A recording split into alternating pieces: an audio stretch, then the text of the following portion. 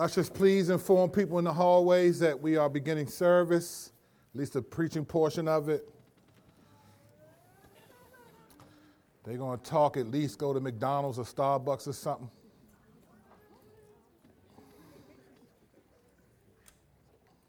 If you have a cell phone, in particular, if you have a ringtone that you don't want anyone else to know about, please put it on vibrate or turn your cell phone off for this period of time.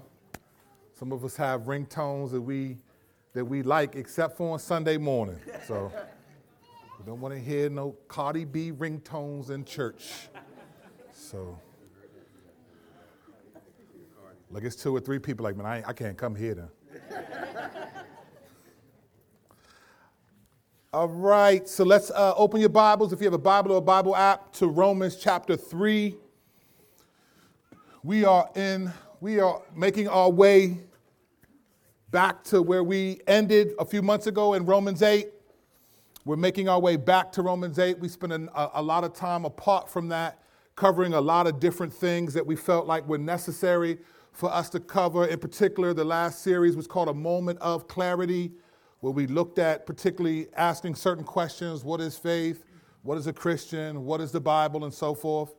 But we're heading back into Romans. We did a review last week of chapters 1 and 2. And the reason why we're reviewing is because Romans is such a dense book theologically. There are some people in this room who may not even be that familiar with Romans and what it means. And so the purpose of today and then the next week will be to finish the review, getting back up to Romans 8. And then we'll kind of do our regularly scheduled program where we take a couple of verses from the chapter and hopefully explain it as accurately as we can, as the Bible's intended. And we'll build back up to finishing the book sometime before Jesus comes. So, maybe, right. He might actually come back and finish it. Jesus might come back and be like, Curt, I'll take it from here. And you know, funny thing, there'd be a couple of people like, well, Lord, let me finish. It's like, nah, he'll take it from here. So if he comes back. Now, let me say this about a sermon like this. This is going to be an overview of 2.5 chapters. So this is not going to this isn't a normal sermon. So there's going to be a lot of information. It's going to be dense. We're going to go through chapter 3, chapter 4, up to chapter 5, verse 11. At least that's the goal, right? So the Lord can do whatever he wants. He might come back and be like, I got it from here. And that would be different. So there's going to be a lot of information. A lot of this is going to be reviewed, so I'm not going to zoom in and talk about everything, all the richness that comes out of this. If you really want to, if you're intrigued by something you hear today, I'd ask you to go to our website, solidrockchurch.net, look under sermons and find I think that we have a link for the Roman series, right, Phil? Okay, so Phil put a link for the Roman series. Click on that. First of all, can we just thank Phil for a second? Phil, y'all have no idea the work that guys like Phil and like Mike and Ashara and the media team put in to make us look like we look good. So I just want you to know these people work hard. I mean, Phil had to go in, find all the sermons for particular series and make them so they can be one series. So you don't have to scroll back to like April 2015. So we're grateful for that. But what we're doing is if you're interested in hearing more about whatever the topics that we're going to hear today, please go back and listen to those sermons. I'm only going to hit certain things, and that's intentional because this is a review. I'm just reminding us, helping us get back into the world of Romans. So this isn't intended in any way, shape, or form to cover everything the verses say. Sometimes we're going to zoom in on some stuff. Sometimes I'm just going to not even mention it, all right? Having said that, last week we ended chapter 2, and we're now making our way to chapter 3. And what is happening in the book of Romans is in chapter 1 and verses 16 and 17, Paul makes this significant claim about he's not ashamed of the gospel because it's the power to save, and that it justifies the righteousness. Now, it declares people righteous before God, and now he spends from chapter 1, verse 18, up into chapter 3, verse 20, explaining why people need Jesus. So at the end of chapter 1, he highlights the Gentiles, which are non-Jewish people, and the kind of sins that they were engaged in and why they need God. Then he goes to chapter 2, and he talks about the Jews, the people who were actually given the law of God, but they failed to keep that law. So then he explains why they need God. So this is what he's just doing. The point that he's trying to make is, listen, there isn't a person alive, no matter how religious you are, no matter how moral you are, no matter what your standard of good is, it's never good enough to make it to heaven. One of my favorite lines on Kanye West's Jesus is King album is when he said, when I get to heaven's gate, I ain't got to peek over. We're not having a concert here. Look, people, if you have some people up front like, oh, here we go. That's not what we're doing today. We just measured in the line. It's some people that say, I don't like rap. Well, we sang a country song for worship, so you got yours. All right. That was great, by the way. Thank you. That was great. It had like a nice country feel, right? It took me back, you know. Had 2 or 3 people in the back line dancing. It was beautiful. So, all right, so this idea that getting to heaven's gate, so just standing before God, people are only going to get in if they have faith in Jesus Christ. And whether we believe that or not, it doesn't make it less true. It's just reality. It's God's reality. And so what Paul is doing is he's making sure that the Christians in this particular church, and obviously those around the world who will interact with this book, understand the reality that those who didn't have the law, like the Gentiles, who were never circumcised, need Jesus. But those who did have the law, like the Jews who were circumcised, need Jesus. So this is an argument that he's making, and we're going to jump right back in the middle of this argument. And this is important. This is a very important argument. At the end of chapter 2, he says something significant about circumcision. He challenges the Jewish understanding of circumcision. And let me make sure you understand why this is a big deal for them. In Genesis 17, verses 9 through 14, here's what God says. Here's where the idea of circumcision comes into play for those who are Israelites, those who are Jewish. God says this to Abraham. As for you and your offspring after you throughout their generations are to keep my covenant. So a covenant is a contractual agreement between God and people. I'll do this, you do this. That's the contractual agreement. Biblically, it's called a covenant. But a covenant is instituted by God. It's initiated by God. You're going to be my people. I'm going to save you. Therefore, this is how you live. And this is what it looks like to be my people. This is what it looks like to believe in me. And circumcision was one of those things, at least for males. And so here's what he says. This is my covenant between me and your offspring after you, which you are to keep. Every one of your males must be circumcised. You must circumcise the flesh of your foreskin to serve as a sign of the covenant between me and you. Throughout your generations, every male among you is to be circumcised at 8 days old, every male born in your household or purchased from any foreigner and not your offspring. Whether born in your household or purchased, he must be circumcised, must have his anatomy cut so that it represents, okay, I'm in relationship with God. It says, my covenant will be marked in your flesh as a permanent covenant. If any male is not circumcised in the flesh of his foreskin, that man will be cut off from his people. He has broken my covenant. All right? So for the Jewish people, you're talking a couple of thousand years of thinking circumcision is fundamentally a part of our identity. When we get circumcised, this is who we are. This is our covenant with God. We're in the relationship of God. Yahweh, the God who created everything, is our personal God. And one of the ways that we identify with that is that we circumcise all the males. This was a huge reality for the Jewish community, for the Israelites. This was fundamentally a part of their identity. They would, have you been circumcised? If you hadn't, you're not in the covenant. You've broken God's law. So when Paul says this, at the end of chapter 2, when he says in verse 28 of chapter 2, for a person is not a Jew who is one outwardly, and true circumcision is not something visible in the flesh. On the contrary, a person is a Jew who is one inwardly. And circumcision is of the heart by the Spirit, not the letter, meaning the law. That person's praise is not from people, but from God. So here Paul is now saying that because of Jesus, that circumcision doesn't count. This whole thing that transformed a person's identity, I mean, imagine finding out something significant about you is just not true. Something significant about who you are is no longer true. And that's how you've seen the world your whole life. And then you find out, that's actually not the case anymore. That doesn't count anymore. This is a paradigm shift for them. Imagine someone, if you're a parent, someone walking up to you and say, I'm sorry, taking your child. The government now has control over your children, taking them from you. Like, what?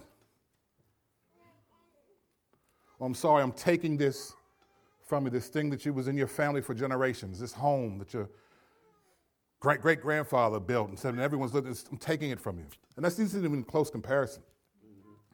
But these are things that just are a part of a person's identity. And then now he's saying that doesn't even really count.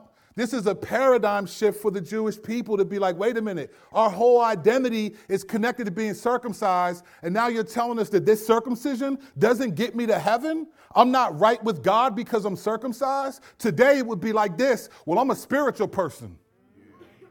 I'm spiritual. I'm right with God. I don't have to go to church. I don't have to do all these things. I don't have to believe in Jesus. I'm spiritual. I'm a good person. I'm this, I'm that. It's like, what? So when you say, no, you actually need to believe in Jesus because the good that you do is not good enough, people get offended at that. Don't think for a moment that the Jews are not tempted to be offended that their functional identity is now nothing. But that's not what he's saying. He says, no, Jesus is everything. Circumcision is nothing. Jesus is everything. But he gets even more specific about what circumcision really means. It's not just you're physically cut. He says you're cut to the heart. And so he goes into chapter 3 with these words. So what advantage does the Jew have? So this is a great question. If you're Jewish and you're listening to him just say, circumcision doesn't matter. Circumcision of the flesh doesn't matter. The thing that you've done for generations doesn't matter. It doesn't make you right with God. The natural question is to be like, well, then what's the point of circumcision then? What's the point of it? And he answers that here. He says, what advantage does the Jew have, or what is the benefit of circumcision? He says, considerable in every way. First, they were entrusted with the very words of God. This is a significant statement. So for the Jews who would hear that and be like, well, then what was the point? Did we waste our time? What was the point of circumcision? He said, no. There's an advantage that the Jews have. Is that out of all the nations, all the ethnicities in the world that ever existed, God chose your nation, your ethnicity to say, you're going to be my people, I'm going to be your God. And later on, salvation for the whole world is going to come from a person in your nation. That is an honor.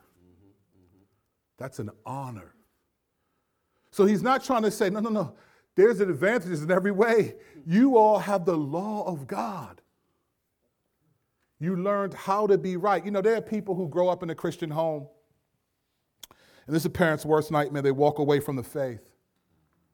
And you struggle. You think, man, a lot of mistakes I made as a parent, a lot of things you wish you could take back, and you know you can't, and you wrestle with that, and it breaks your heart to see that, or someone that you care about is just not. I'm talking about people who walked away, people who knew this, not people who are not saved yet. And you see this and you think, man, but I think parents really feel this burden. And you see this and you think, wow, they're just doing their own thing. But you know what? That child has no idea how blessed they were to grow up in a home where the truth was established for them. There's a lot of things that they don't understand about the world that are wicked, that they don't need to, because they grew up a particular way. Their worldview was shaped a certain way. And God is faithful. For any parents who feel like they can resonate with that, as long as your child is still here, grace is still available. So you grow up and you hear this truth, there's an advantage. The Jews have an advantage. They were the first, they were entrusted with the very words of God. You know, for many of us, the Bible is a book that we may or may not read. But from God, these are the very words of me. These are the words that I communicated so that all people would know how to live for me. He didn't say, I told you everything you need to know about life. Not every question you would ever have, at least. But everything you need to know about life and godliness and how to honor me, I put in this book, and I entrust it to this community. So you're blessed. You're blessed. The problem is the Jews thought because of that, we're good. Because of that, we're good. Okay, you gave us the law, good. And we got circumcised, we're good. They didn't realize that when you break the law, you disqualify yourself from the rewards for living it out. You can't do it. So he says this, a next logical question. What then if some were faithful in verse 3? Will their unfaithfulness nullify God's faithfulness? These are questions.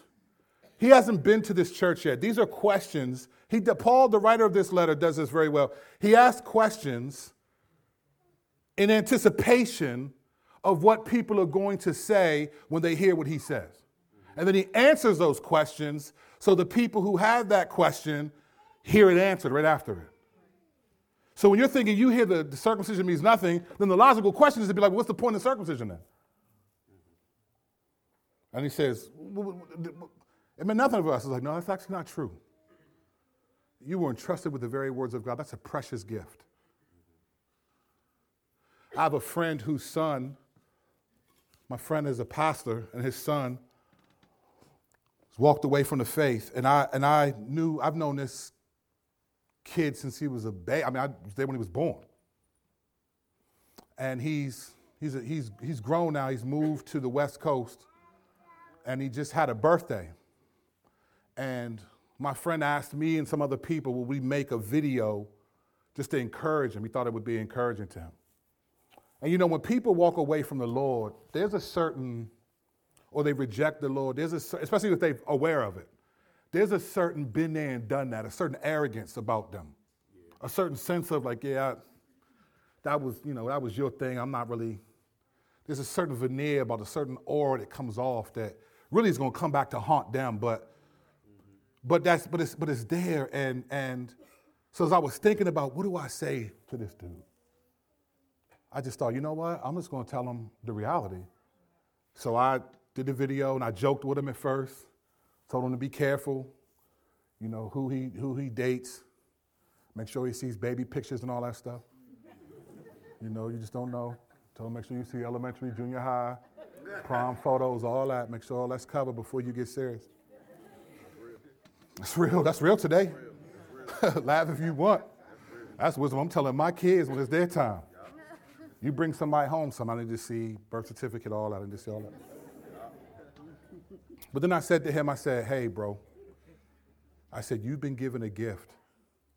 You grew up in a home where you knew the truth. And even though it wasn't perfect and your parents made a lot of mistakes, you still know the truth.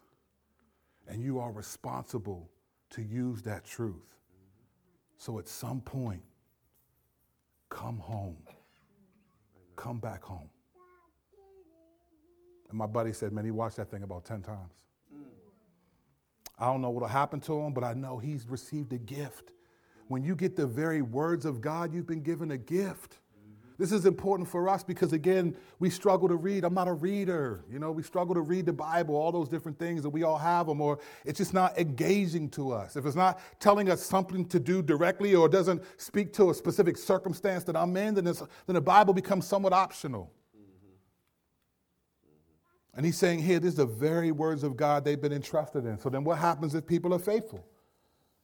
Will their unfaithfulness nullify God's? I mean, these are the people that God chose, and these people were significantly unfaithful. So does this nullify God's faithfulness? And the answer is in verse 4, absolutely not. Let God be true even though everyone else is a liar, as it was written, that you may be justified by your words and triumph when you judge. But if our unrighteousness highlights God's righteousness, what are we to say? He says, I'm using a human argument. In other words, what he's saying is, I'm using an argument that people who are non-spiritual would say. Well, if my unrighteousness highlights the glory of God, then why not just be unrighteous more then? In other words, translation, if my sin glorifies God and shows how grateful, how merciful God is, then why don't I just keep sinning? What's the point of not sinning then? What's the point? Or does that mean that because God's given me grace, that somehow something's wrong with him? And he's speaking to them, he's saying, not true. Not so. Verse 6, end of verse 5. Is God unrighteous to inflict wrath? In other words, if he's so merciful and I'm going to sin and he's supposed to show grace, then is he unrighteous to judge people, to inflict wrath on people? In other words, is God wrong to send people to hell for disobedience? That's what he's getting at. And he says, absolutely not. Otherwise, how will God judge the world? But if by my lie God's truth abounds to his glory, why am I still being judged as a sinner? And why not say, just as some people slanderously claim we say, let us do what is evil so that good may come. Their condemnation is deserved. Well, here's what he's trying to say. He's trying to say that our unrighteousness glorifies God and points to God's righteousness. And here's how.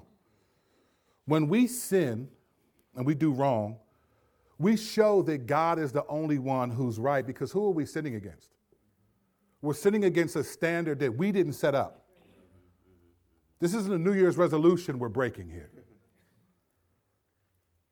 It says when we sin and we're unrighteous to God, it demonstrates God's righteousness, one, in that he's the one who set the standard. So we're failing to disobey a standard that God set up, that God put in place. And we prove when we keep it, when we resist sin, we prove that God's standard is righteous because we're trying to keep it. This is why one of the greatest schemes of the devil is to convince believers that when they feel guilty over sin or guilty over things, that that's somehow a bad thing. And that's actually a scheme of the devil. See, the conviction, the guilt that you experience is the result of the Spirit in you making it the reality known that you disobeyed God. Even if no one else knows you did. You feel that because you've disobeyed the standard that you know to be righteous. Most times that's called conviction, where the Spirit is helping you see that. So when a lot of times our guilt is the expression of God's Spirit in us. We feel bad that we did this. We know that this is wrong. When we don't feel any guilt, that's when there's a problem. Because I remember before I was a Christian, there wasn't guilt. Now, that doesn't mean you can't have times where you minimize the guilt that you should feel, but there's a sense where at some point, it's going to come to reality. That's evidence of the Spirit's work. And that's how we show that, wow, God is righteous, because we actually think his standard is worth living, even though we can't keep it perfectly. It's worth trying. Another way that we do this, and what we have to realize, is whoever sets the standard for how to live has the right to judge those who don't keep that standard.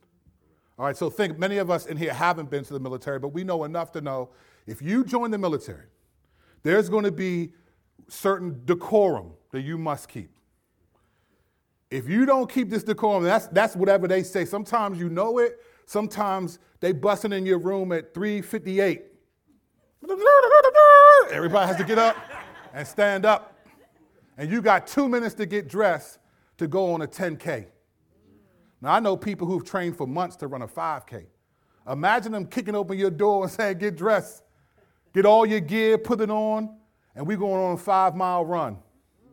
And you guys sing whatever song they say, here we go, the rider, here we go. You're like, man, you can't be like, man, I don't like this song, Sarge, can we sing something else? Or imagine you being like, man, I'll meet y'all up there, man, I'm tired. you'll be in trouble, right? You'll be in serious trouble. Shoot, even if you're a babysitter, you ever babysit and say, okay, at 8 o'clock, you got to stop doing that. And then it's 8:07, and they still trying to do it real quick. All right, I'm almost done. And you're sitting there. And say, okay, telling your mom and dad there are consequences. There are consequences. When you set the standard, there are consequences for not keeping it. Because God has set the standard for righteousness, there are consequences for not keeping it. There's one more thing that's really important, that just because people don't keep the standard doesn't mean there's something wrong with the person who set it. Now, there are some laws that would say a parent was responsible for the actions of their child, but in most cases, if we hear something horrific, we've all seen this happen. Newsflash. Armed teenager goes into a school and kills however many people. Rarely do you see the parents go to prison because of that. People may be angry at the parent. They may somehow blame the parenting on the actions of the child, but for the most part, you understand that child is responsible for its own actions and consequences. It's even more so with God. He set the standard, and just because people break it doesn't mean there's something wrong with God for setting it and something wrong with God for disciplining those who don't keep the standard. He's leading us to make a grandiose statement in the next section. He's going to tie all this together that concludes the reality of man's sinfulness versus God's holiness, and the reality of the gospel is the power to save that he's been talking about since Romans 1:16 and 17, and he gets to verse 9 and lays it out fully. The extent of the bad news, if you will. He says this in verse 9, what then? Are we any better off? Not at all. For we have already charged that both Jews and Gentiles are all under sin. As it is written, there is no one righteous, not even one. There is no one who understands. There is no one who seeks God. All have turned away. All alike have become worthless. There is no one who does what is good, not even one. So much for saying I'm spiritual. Or so much for saying, well, I've been circumcised. Their throat is an open grave, verse 13. They deceive with their tongues. Viper's venom is under their lips. Their mouth is full of cursing and bitterness. Their feet are swift to shed blood. Ruin and wretchedness are in their paths. And the path of peace they have not known. There is no fear of God before their eyes. Now we know that whatever the law says, it speaks to those who are subject to the law, so that every mouth may shut and the whole world may become subject to God's judgment. For no one will be justified in his sight by the works of the law, because the knowledge of sin comes through the law. Translation. Everyone is evil. No one glorifies God in a way that's acceptable enough to him to get to heaven. And no one can obey the law, even the law that he gave. Think of the 10 Commandments. No one in this world except for Jesus has ever kept the 10 Commandments perfectly. No one. And even if you haven't done everything in that, James says this: if you've broken one law, you've broken them all. So the standard is not, well, don't break. I mean, I did break like 3, 4, and 5. But I've never done 7, 8, and 9, but then you've broken all 10. He's making this case and saying, listen, this is the reality. And everyone will become subject to God's judgment. No one will be justified. God sets a standard. There is no spiritual. There's no such thing to God. There is no, well, I did this and did that. You have people in the Gospels tell Jesus, what must I do to be saved? And he said, well, you know the law. Honor your mother and father. Do this. And he said, all these I've done since my youth. And Jesus just smiled, I think. I think Jesus smiled. Oh, okay. Okay. Says, one thing you lack. Sell all your goods and follow me. In other words, you care more about your possessions than you do about your eternal destination. Which means covet, idolatry. You have a God over the God. So he lays all this out. He's making sure they understand, no one listening to this letter, no one anywhere is right before God, will stand before God and be declared righteous. God has no grandchildren. No one gets to heaven because they grew up and their parents were Christians. God has no cousins, no nephews. He just has sons and daughters. Sons and daughters.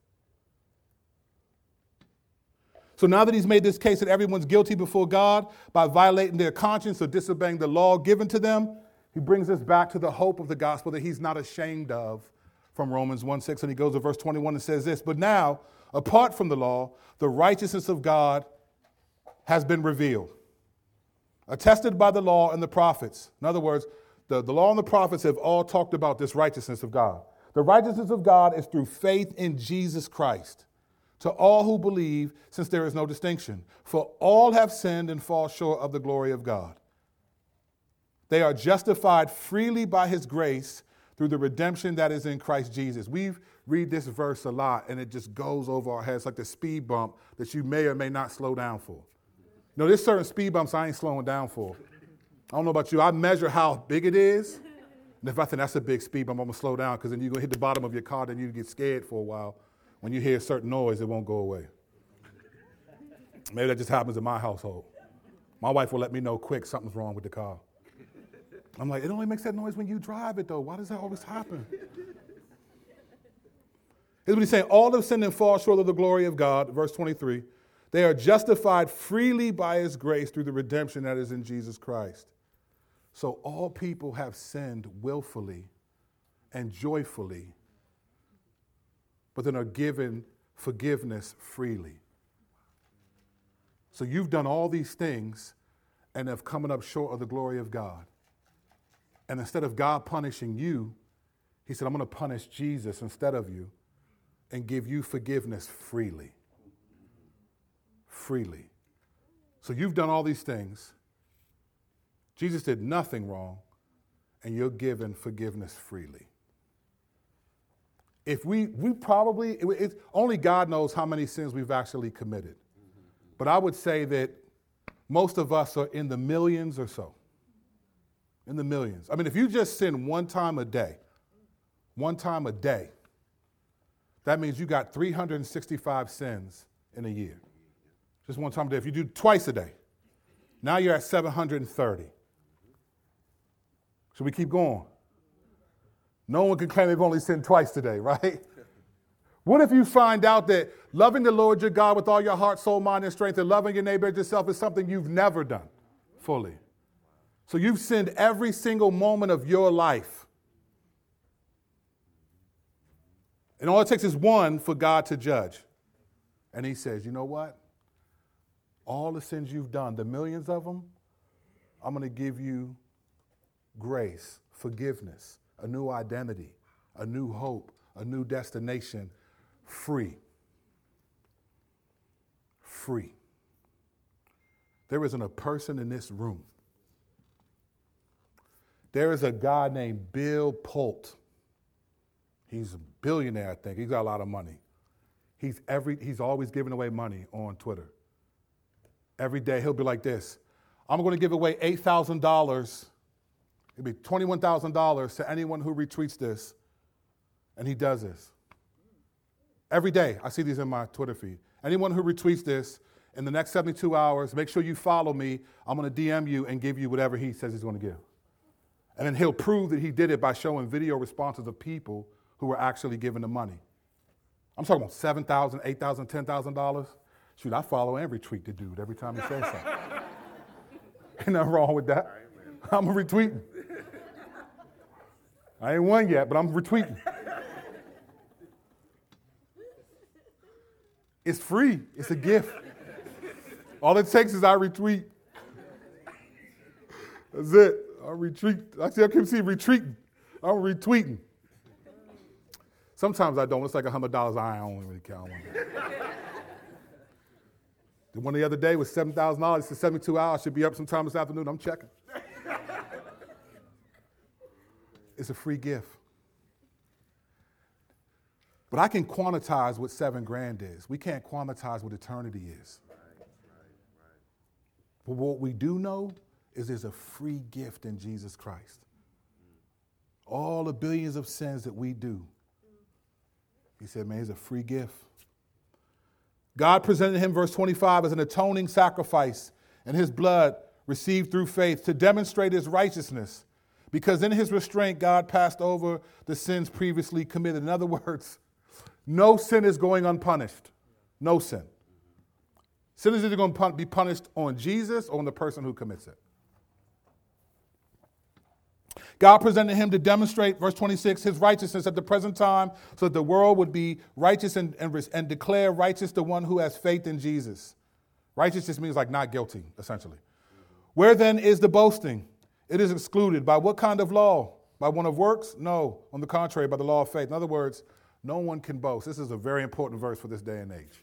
Because there are particular strands of Christianity or people who are self-righteous towards people who are not Christians or don't have as much theology. And the reality is you're not saved or don't believe what you believe on your own terms.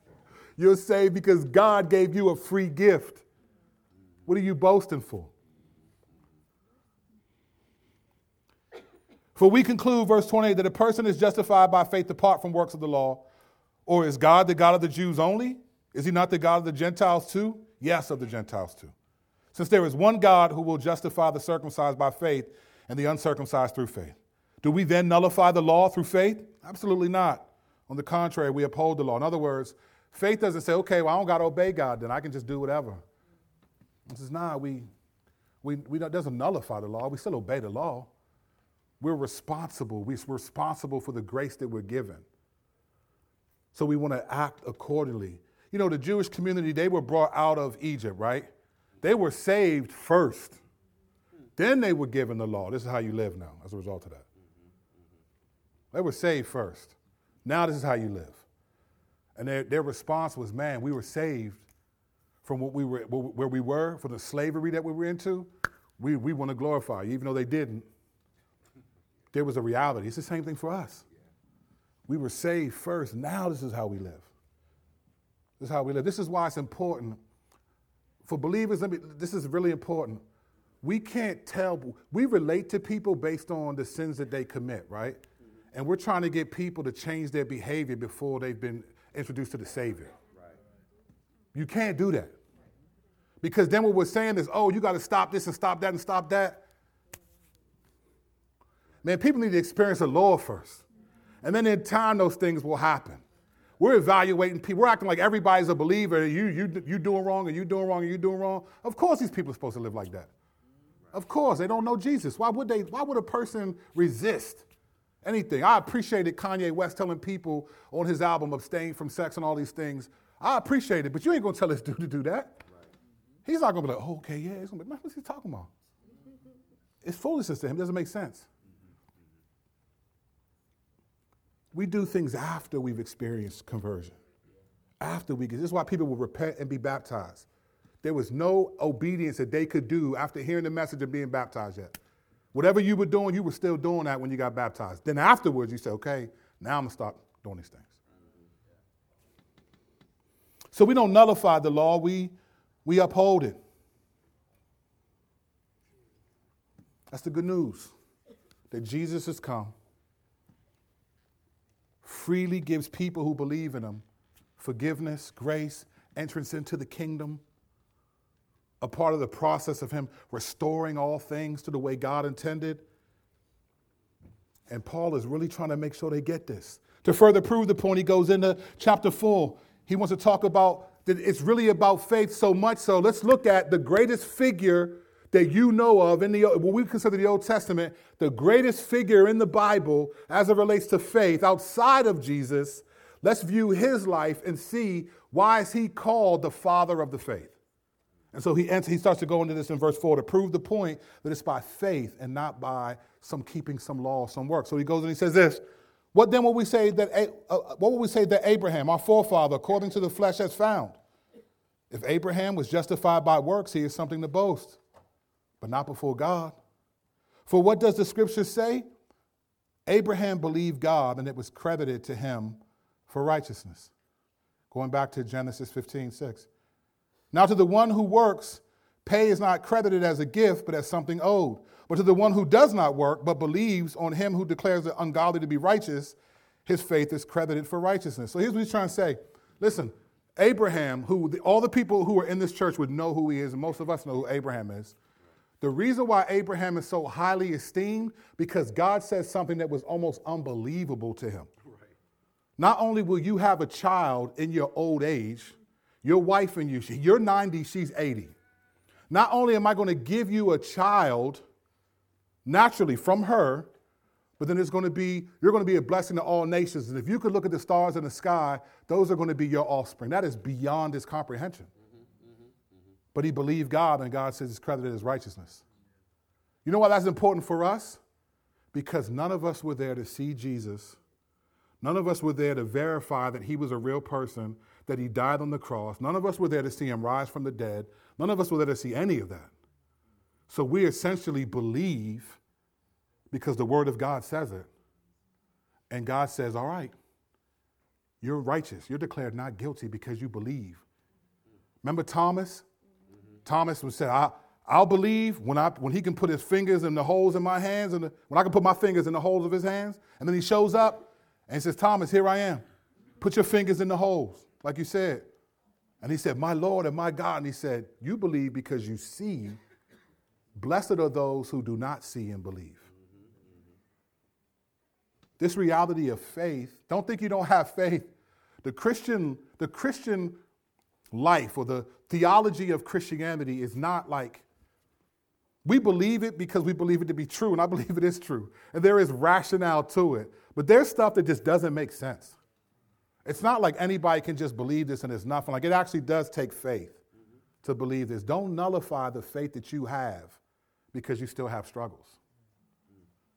The faith that God has given you and everything that all of us are trying to do is solely without evidential proof from our senses. If you are a Christian and you read your Bible and you pray and you're fighting, even though you fail at times, you are doing all of this. You're doing everything you're doing, the way you live, the way you parent, the reason you give, the reason you serve, all these things you're doing without any proof from your senses that this is real. It's 100% faith. Be encouraged. Don't nullify your faith. We were never meant to be able to see. The reward is sight. The goal is sight. The journey is faith.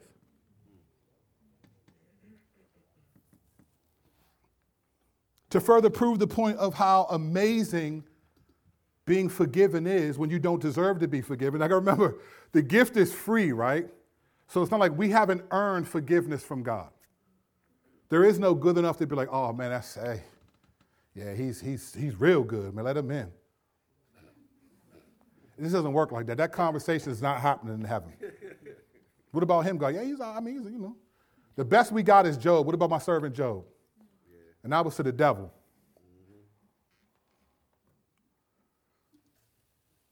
What he does is he builds on the reality that forgiveness is an amazing thing. Beginning in verse 6, he says this. Just as David also speaks of the blessing of the person to whom God credits righteousness apart from works. And he quotes David in Psalm 32, 1. It says, 1 and 2, it says this. Blessed are those whose lawless acts are forgiven and whose sins are covered. Listen to what he says. Blessed are those whose lawless acts are forgiven and whose sins are covered. These are lawless acts are forgiven and sins are covered. Blessed is the person the Lord will never charge with sin. Here's why this is good news today and not just when he wrote this. Because we sin all the time. And our consciences. We sin against our consciences and the law that we know, the standards that we know. And if those were the things that we had to keep perfectly in order to be forgiven, we wouldn't be. But he says lawless acts are forgiven. The person, the Lord will not charge with sin. In other words, there will be no justice, no punishment, eternal punishment for the sins that we commit because of Jesus Christ. And so he's showing that even David King David, from at this point when he wrote this, you're talking over 1,000 years ago. Even David wrote down 1,000 years ago the reality of sins being forgiven and sin not charged to you that you deserve because it's a free gift of God is incredible. You're blessed.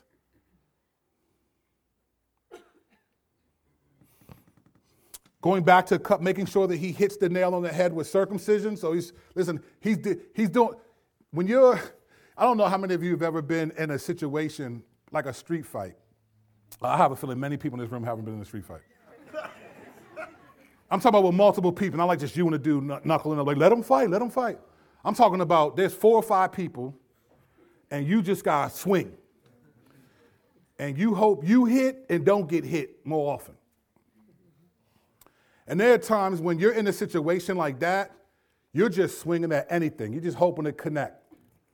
You're hoping to make that your hands hurt, not your own face. That means you got hit, if you don't follow me.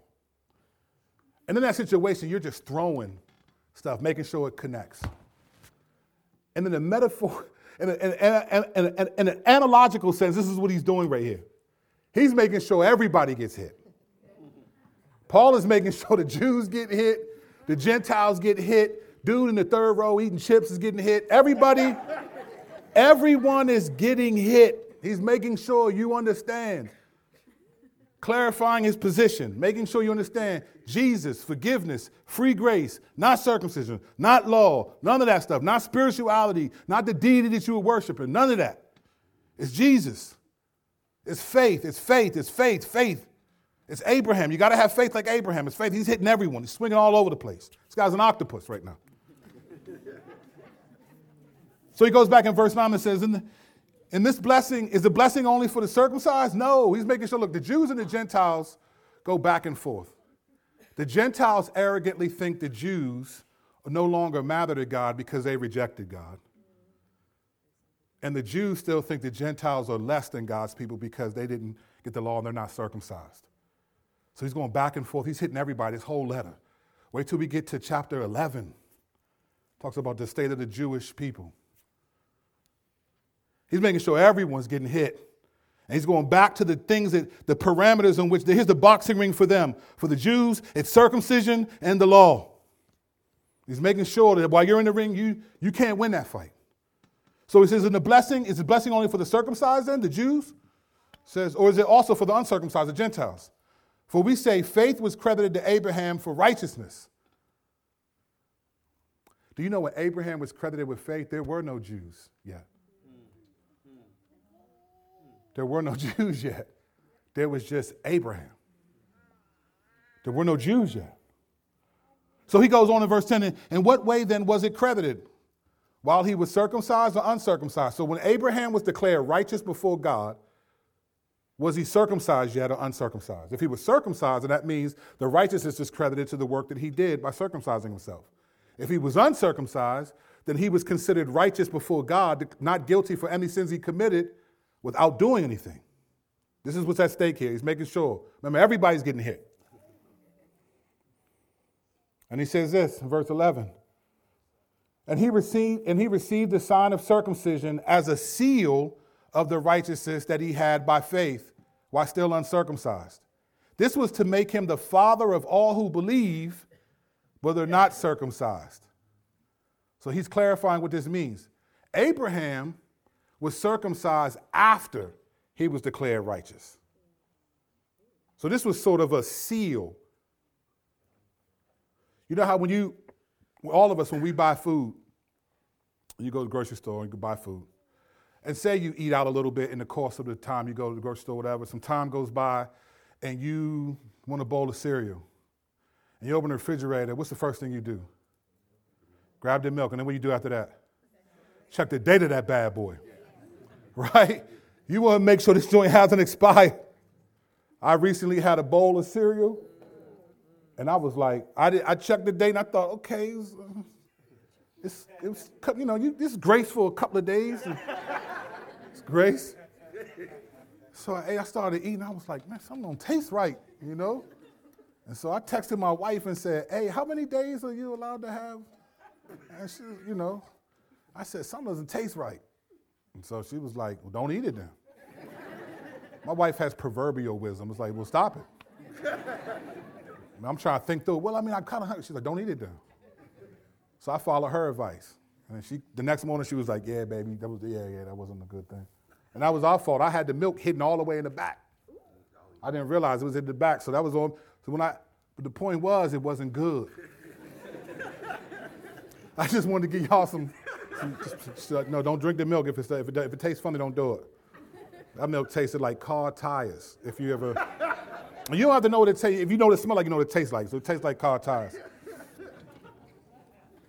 That has nothing to do with Abraham having faith. But listen, just wanted to take a break, a mental break. I don't have to have faith that the milk is good.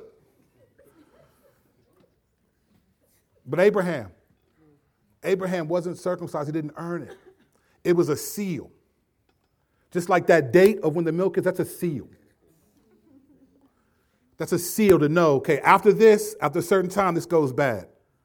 Circumcision was a seal to say you belong to God after you're seen as righteous. That's the point that he's making. And he's saying this is why God did that in verse 11. He received this seal saying you belong to God while he was still uncircumcised, so that he would also be the father of those who are uncircumcised. As who? The Gentiles. So he's proving the point. These people have the same grace that you have, Jews. You were circumcised, but Abraham was declared righteous when he was not circumcised. Why? So that he'd also be the father of them who are not circumcised. So in other words, all the people who have faith in Christ are sons of Abraham because you believe God without having any evidential proof. That is precious to God because he knows that we are seeing as believing people. Keep going. In verse 12, he says this, and he became the father of the circumcised, who were not only circumcised, but who also follow in the footsteps of the faith of our father Abraham that he had while he was still uncircumcised. This is a very serious claim. He's saying that circumcision was never meant to be you're righteous without faith. Saying the real circumcision to God, or what circumcision represented, was that you should have faith.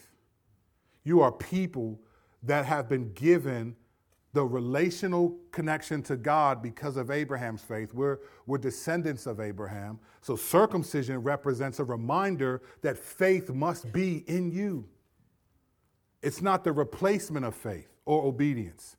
It's supposed to be the seal, the reminder. Don't drink past this date.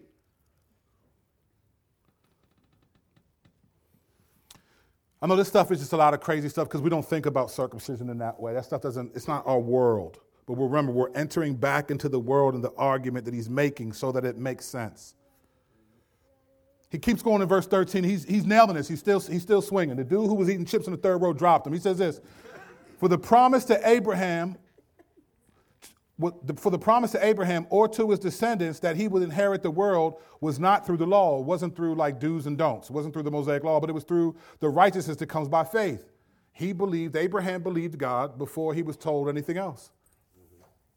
The law wasn't established for another, the law was somewhere around some people say 1446 BC. So you're talking a ways away from that, before the law was even established. And righteousness was already established first. Faith in God was established before any of the Ten Commandments. Faith is always what starts it. Obedience is always what continues it. Faith always starts it. Obedience continues it till the end.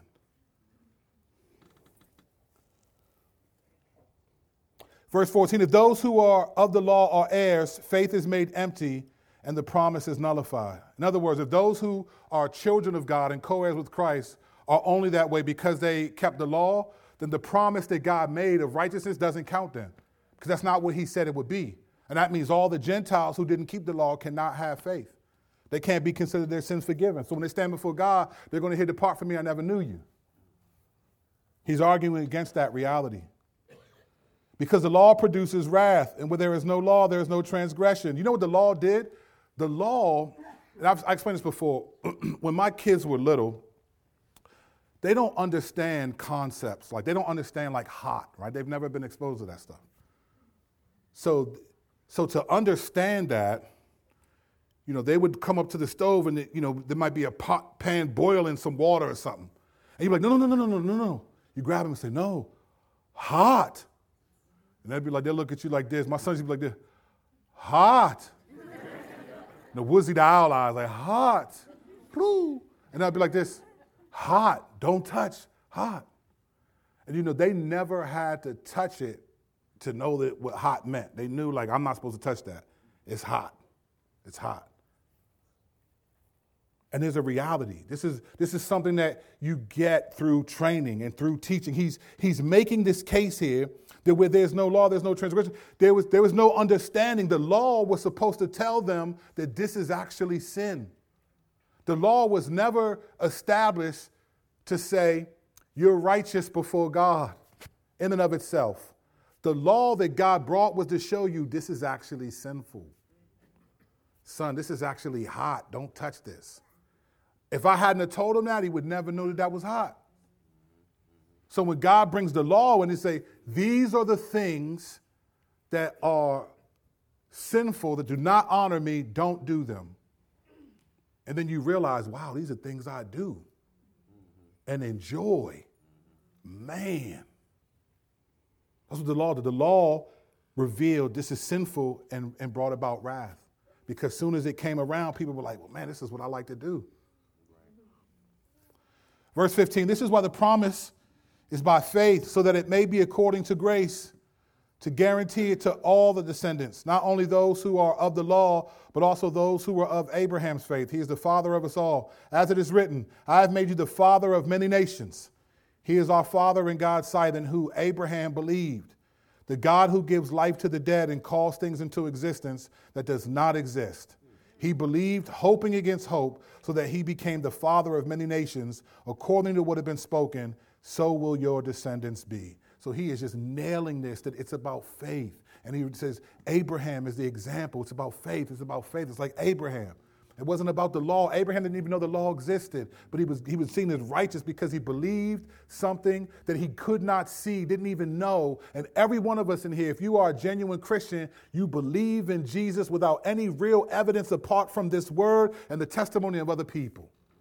And God says, because of that, and you're now obeying things, you're going against your own desires because you believe something that you haven't seen. God says, man, your sins are forgiven and you are righteous because of that, because you have faith. Do not nullify your faith because sometimes you fall.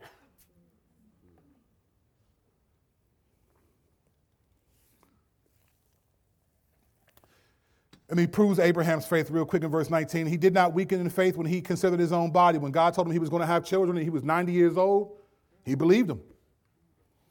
He did not weaken in faith when he considered his own body since he was about 100 years old. Okay, he was 100, excuse me. And also the deadness of Sarah's womb, she was 90. He did not waver in unbelief at God's promise, but was strengthened in his faith and gave glory to God because he was fully convinced that what God had promised, he was also able to do. This is why your faith is like Abraham, because everyone in here who's a genuine Christian believes that your sins are forgiven and that when you take your last breath, you're going to be in heaven with the Lord. Who believes that, just out of curiosity? You don't have to be, it's not arrogant to believe that. That's the promise in the book. Okay? Do you know you do that without any real sure evidence? Do you know that? How many people, most of the people that have died and come back, they just be different. It's hard to follow what they say. Afterwards, they get into all types of other stuff. It's a rare occasion that someone's died. There's no occasion where someone's died, come back 5 years later and say, hey, listen, y'all going to enjoy it. I mean, you just don't get that, right? You don't have any evidence. And yet you and I believe and we resist and we fight and we fail and we pray. And sometimes God doesn't say anything back. And we read and we fight and we do all these things and we try to have joy and we try to not be bitter. And we do all these things only because we believe something that we haven't seen. We have no real evidence that it's true except for faith. And for some people, that's foolishness. For us, it's eternal life. Don't nullify your faith because sometimes you fall. It's precious to God because he knows that all of us have all the reason in the world based on what we see to not believe. To not believe. You cannot look at the world and be like, yeah, Christianity is the right. Yeah, Jesus is Lord. All the evidence suggests otherwise. And yet we read, we fight, we pray, we resist. We try to have joy in the circumstances. We thank God for some of the most toughest times. Don't nullify your faith because sometimes you fall. It's hard for all of us. I'm not preaching to everyone but me. Verse 22, therefore it was credited to him for righteousness. But now it was credited to him, was not written for Abraham alone. Verifies everything I just said. But also for us. It wasn't just for Abraham, it's for us. It will be credited to us who believe him who raised Jesus, our Lord, from the dead. He was delivered up for our trespasses and raised for our justification. It's for us as well. And then he does something. I think this is actually a brilliant argument, what he does here. And then he goes into verse 5 and he gives some of the great things about being justified. He gives a couple of different things to say this is some of the consequences in a good way for being justified, for having faith. And he says this, therefore, since we have been declared righteous by faith, here's the first one. We have peace with God through our Lord Jesus Christ. Now, this is important. He's saying we have peace with God. He's not talking about the subjective peace. It's like I have a peace that surpasses all understanding. That's not what he's talking about. He's not talking about a peace that you and I can subjectively say, I have peace. He's talking about an objective sense that now it's not peace that we feel, it's peace that God has allowed.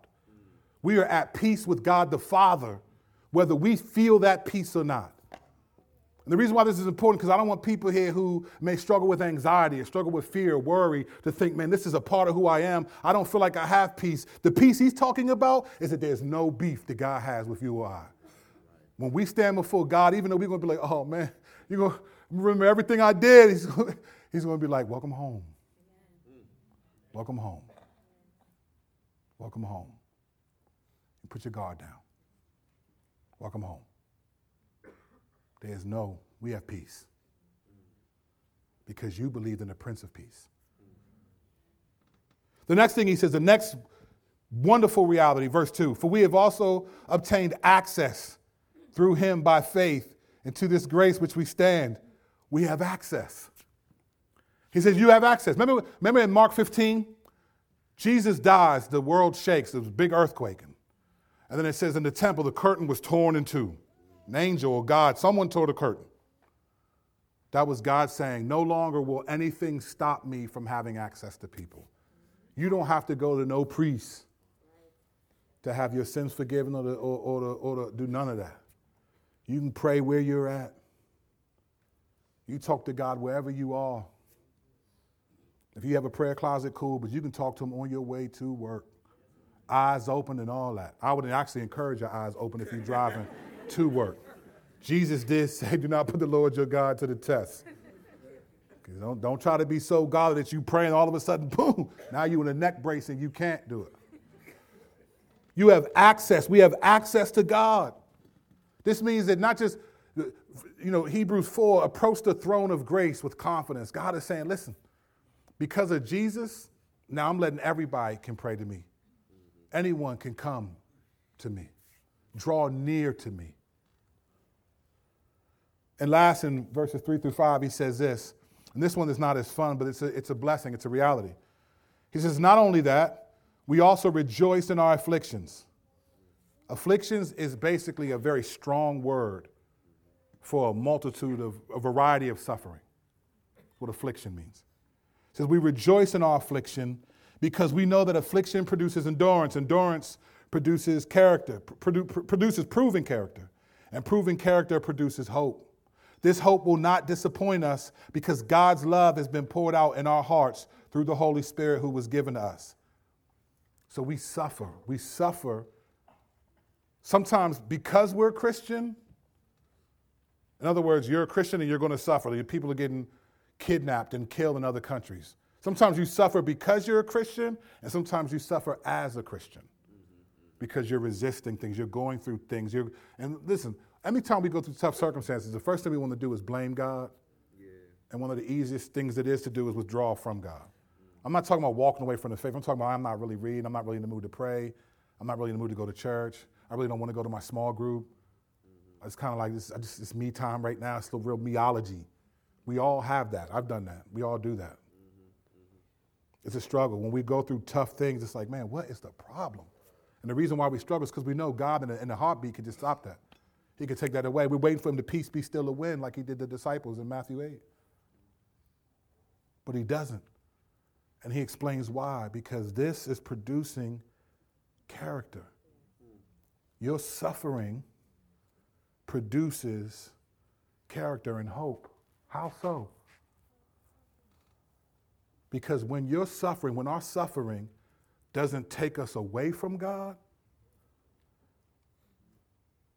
it helps us understand what it takes to trust God. You know, when I was a kid, I remember I used to ride bikes a lot. And there was this wooded area that I don't know if somehow it just was like this, it was like a good racetrack. It was almost like a BMX kind of track back there in the woods. And so it was called the dips. We used to call it the dips. And we used to love it because I'd go down there, go down the thing and pull up on my bike, pop a nice one, whatever. I used to do all this stuff. One day, I don't know what, I remember this perfectly, but I don't know how this happened. I went down, I was going a little fast and my handlebars were shaking. And it was like, you're going too fast to stop. So either you're going to stop, you're going to wreck trying to stop, or you're going to take your chances and wreck whatever happens. So I was like, I ain't going to try to stop. So I'm going too fast. And they called my name. They used to call me Cece. When they were like, Cece, you're going too fast. And I was like, man, it's too late. And so I went down and I hit the thing and jumped up. And I remembered watching like my front tire. I had these big, I didn't have spokes. I had these big mags in it. And I just remember looking at it in slow motion. It was like, foof, foof, foof, foof. And then reality hit. I landed, boom, and wrecked. And I was scarred up, leg was scarred up and all of that. I was in pain.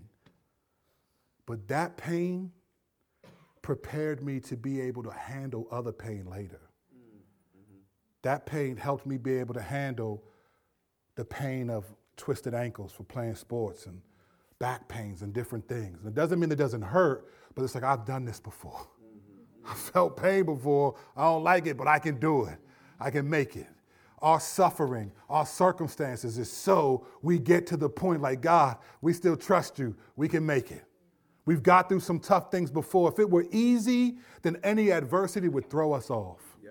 So adversity is there to say, I'm producing actual hope in you. I'm producing character because you still trust me. There's no genuine Christian in this room that has not experienced unwarranted, even prolonged suffering. And the fact that you still believe in God means you're proving this verse to be true.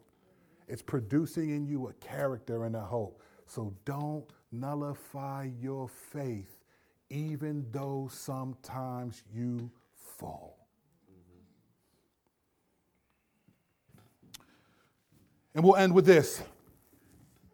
Romans 5, 6 to 11. For while we were still sinners or helpless, at the right time, Christ died for the ungodly. For rarely will someone die for a just person though for a good person, perhaps someone might dare to die. But God proves his own love for us in that while we were sinners, Christ died for us. This is what he's trying to say. Some people would die oh man, that person is a decent person. You would risk your life to save someone who's decent. At best, some people would do that. There are people who you've heard like hero, giving their life. They sacrifice their life to save these people. And some people will do that.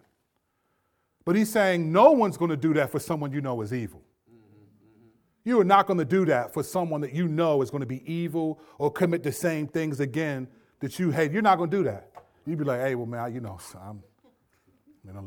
only God will judge them. Or if you got family, it's like, hey, man, better you than me, bro. You're not going to risk it. For someone that's a good person or a righteous person, somebody might give their life for. You hear military, guys jump on a grenade and blow up, save their comrades. Wonderful achievement. What he's saying is for an unrighteous person, nobody's going to do that. And he's saying that's exactly what Christ did. Christ didn't die for good people. He died for unrighteous people who were going to sin again and again and again and again and again and again, even after he gave his life. And he still said, I'll do it. Verse 8, but God proves his own love for us that while we were still sinners, Christ died for us. How much more then, since we have now been declared righteous by his blood, will we be saved through him from wrath? In other words, if he died for us and we've been declared righteous by his blood, how much more so will we don't have to worry about the wrath that is to come? And again, this takes faith because it's not our experience. When we sin against God, we feel like God's tired of us. I know I'm not the only one. You don't want to lift your hands in worship. You don't even want to come to church. You don't want to be around anybody that's going to remind you of God or that you sinned against them. And he's saying, listen, you've been declared righteous because of the blood of Jesus Christ. Verse 10, for if while we were enemies, we were reconciled to God through the death of his son, how much more, having been reconciled, will we be saved by his life?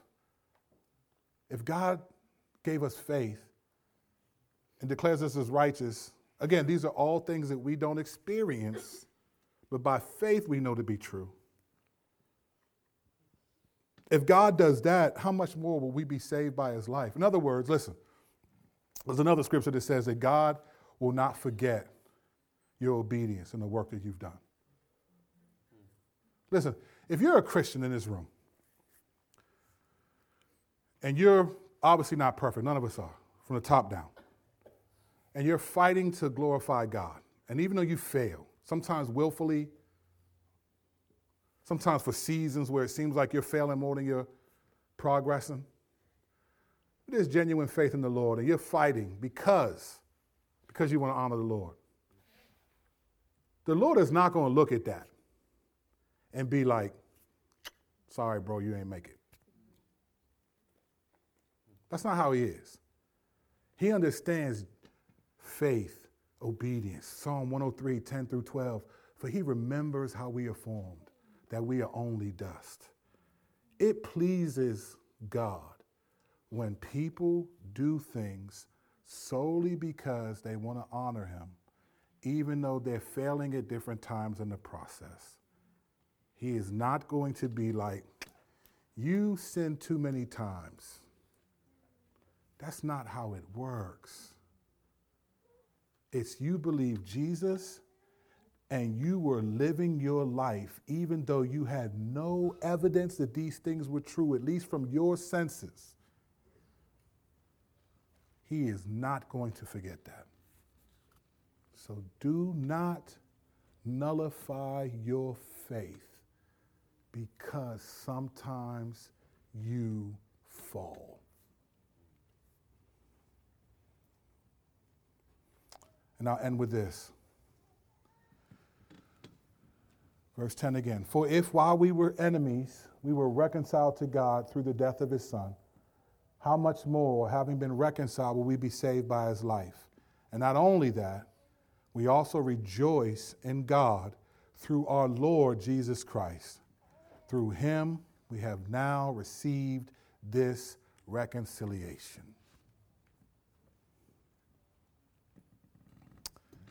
Let's pray.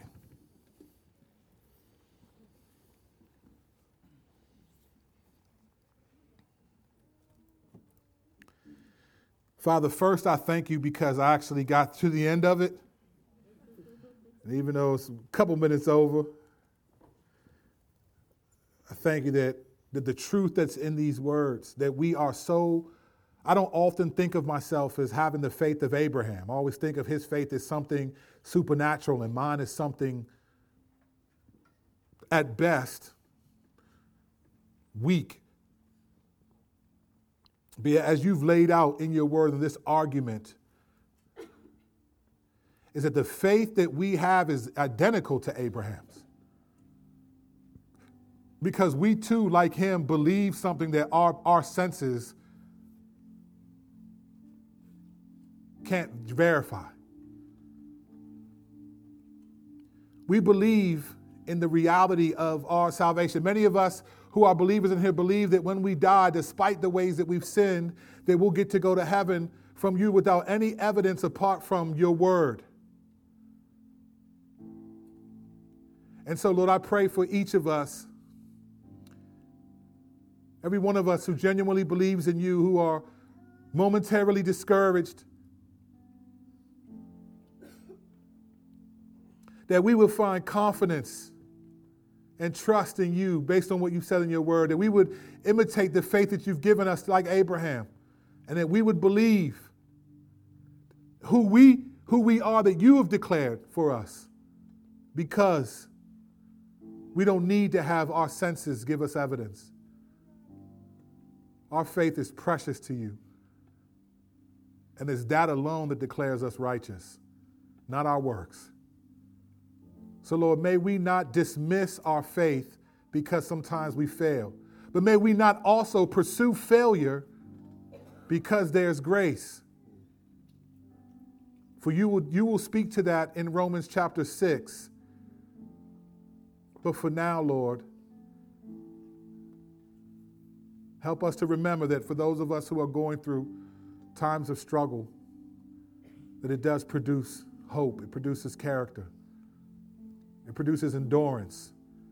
For just like a scab from a childhood teaches me how to absorb pain later in life, so do our trials teach us how to trust you when it's not easy. And when we do that and we're able to thank you for our afflictions, doesn't mean we want them or like them, but we're able to say thank you in spite of them. It proves that you've given us a hope for your glory and our good. So may no genuine believer in this room nullify your grace or their faith, because sometimes we fail.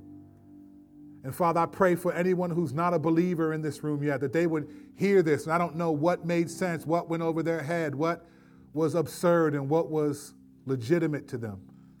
Only you can make those things clear, but I pray for those who have grown up in an atmosphere where they've heard these things a lot and can be unmoved by these things. I pray that you would freshly stir their hearts, for their rejection of you is not cool. It's only prized and appreciated by those who also reject you. Lord, soften their hearts to come to the place of recognizing, even though they failed, or even though it's difficult at times to believe and trust, that they can be declared righteous by believing and trusting. I pray that you would give them faith, or give them the humility to ask questions, or to consider that maybe what they think is wrong.